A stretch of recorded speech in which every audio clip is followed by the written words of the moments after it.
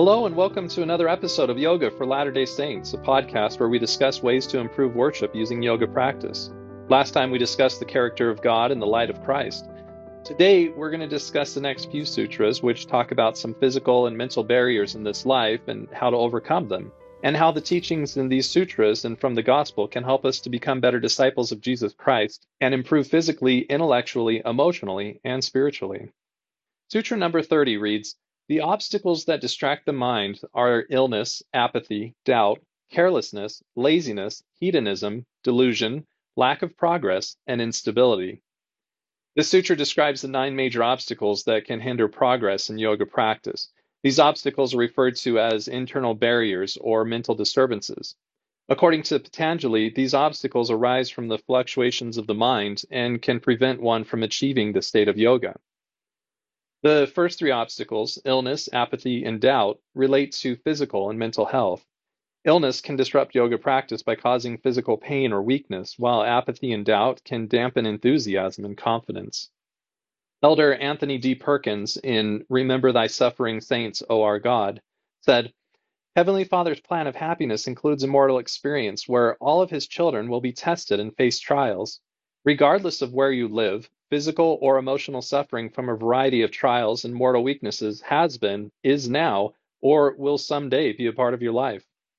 Physical suffering can result from natural aging, unexpected diseases, and random accidents, hunger or homelessness, or abuse, violent acts, and war.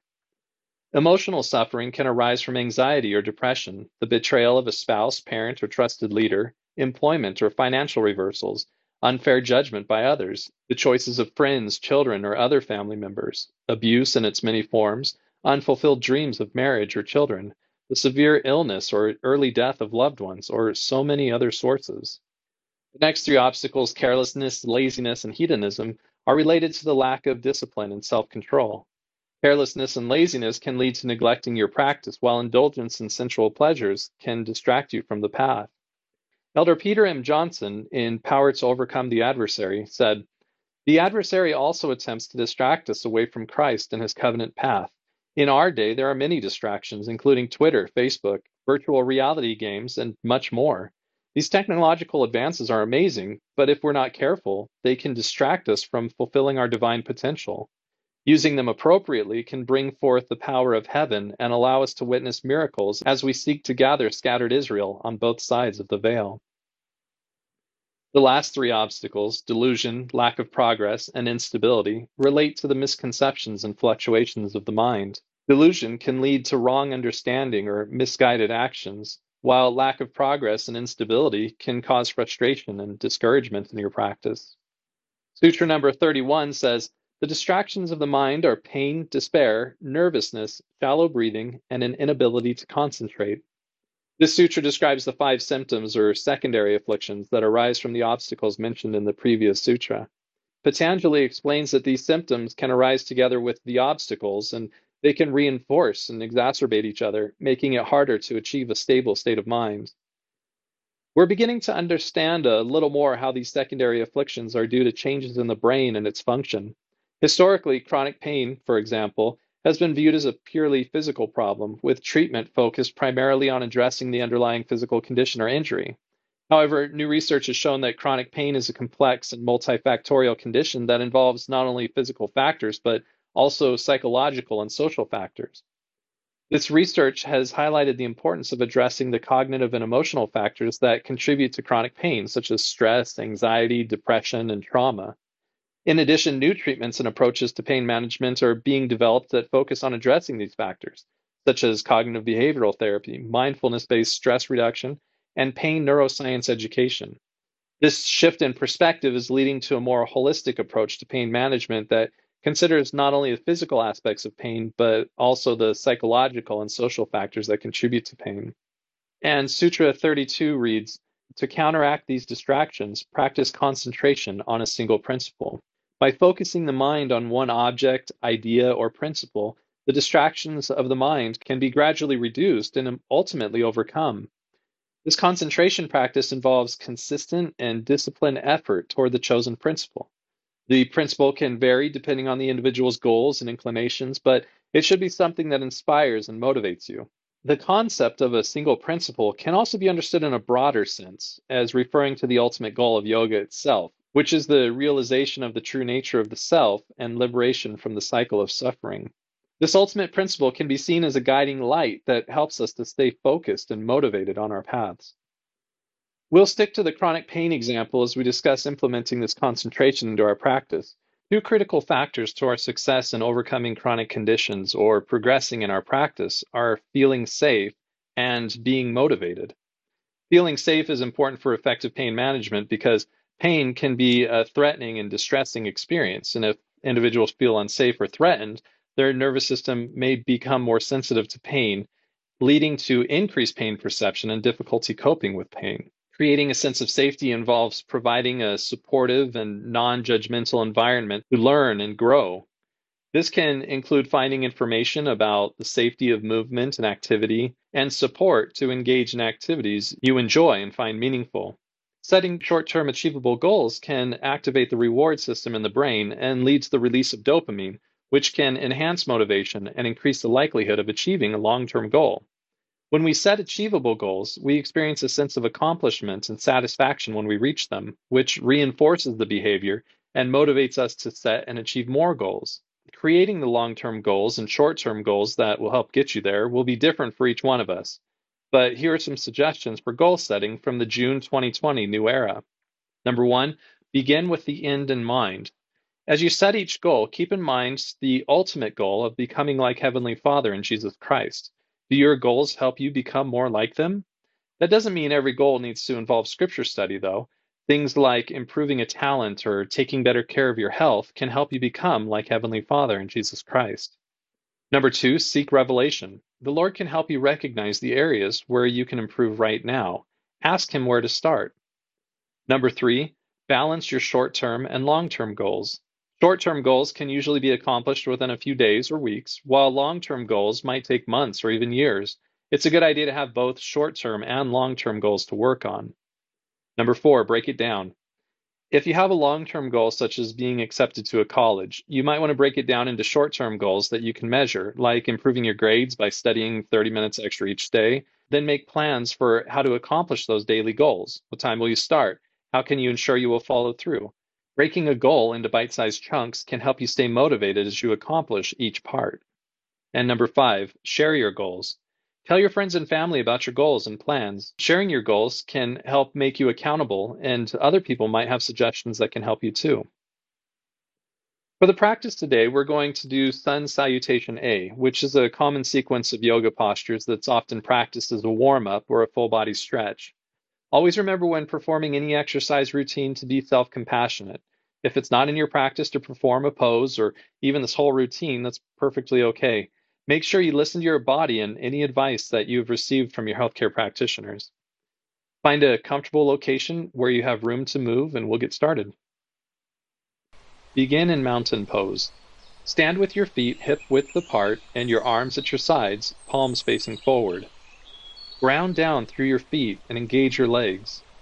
Take a few deep breaths, inhaling and exhaling slowly and deeply.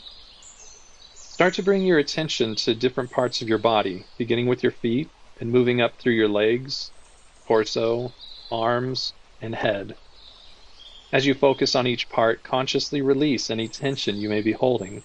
Allow your breath to become natural and effortless without trying to control or manipulate it in any way.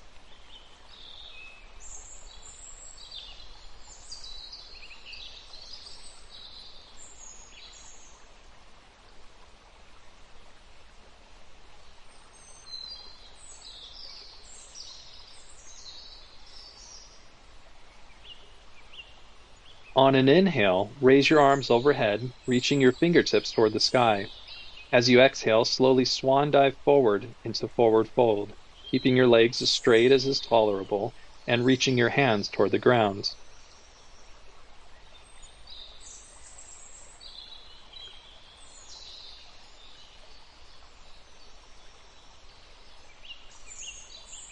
On an inhale, lift halfway up so that your upper body is parallel to the ground with your hands on your shins or thighs and your spine straight.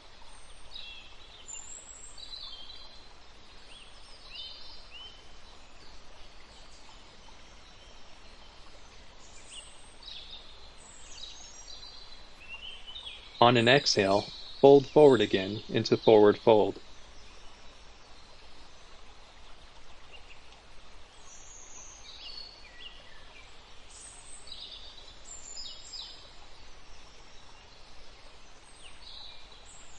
On an inhale, place your hands on the ground about shoulder width apart and step your feet back into plank pose with your arms straight and your body in a straight line.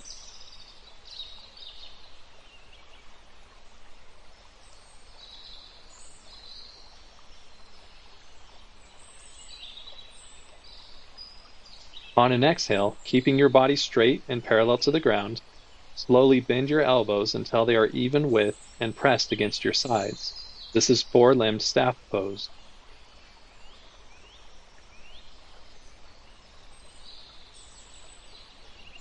Inhale and lift your chest by straightening your arms and lifting your head into upward facing dog. Slide forward slightly so that you come off of your toes and the tops of your feet are on the floor and your thighs remain lifted off of the ground.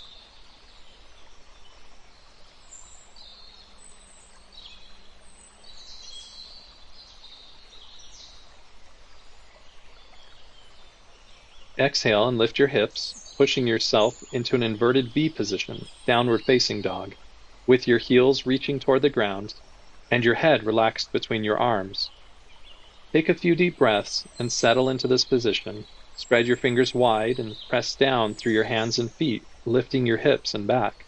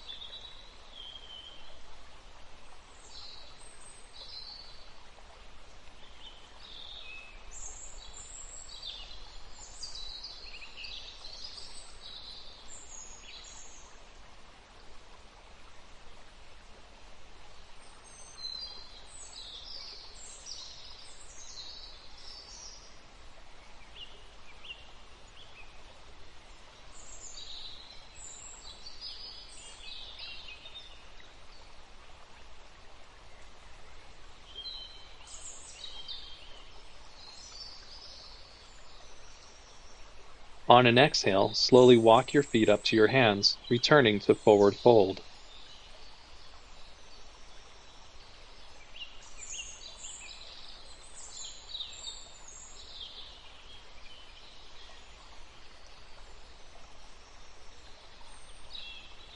On an inhale, reverse your swan dive as you return to standing with your arms raised overhead, bringing your palms together.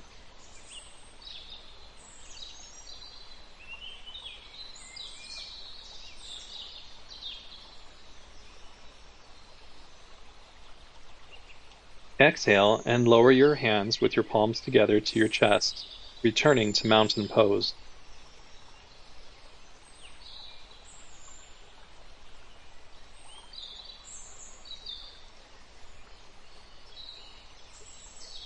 As we finish up today, I want to thank you for listening in and remind you of the words of President Russell M. Nelson. The joy we feel has little to do with the circumstances of our lives and everything to do with the focus of our lives. When the focus of our lives is on God's plan of salvation and Jesus Christ and his gospel, we can feel joy regardless of what is happening or not happening in our lives. If you have any questions or comments, feel free to get in touch through the Yoga for LDS Facebook page or email at yoga4lds@gmail.com.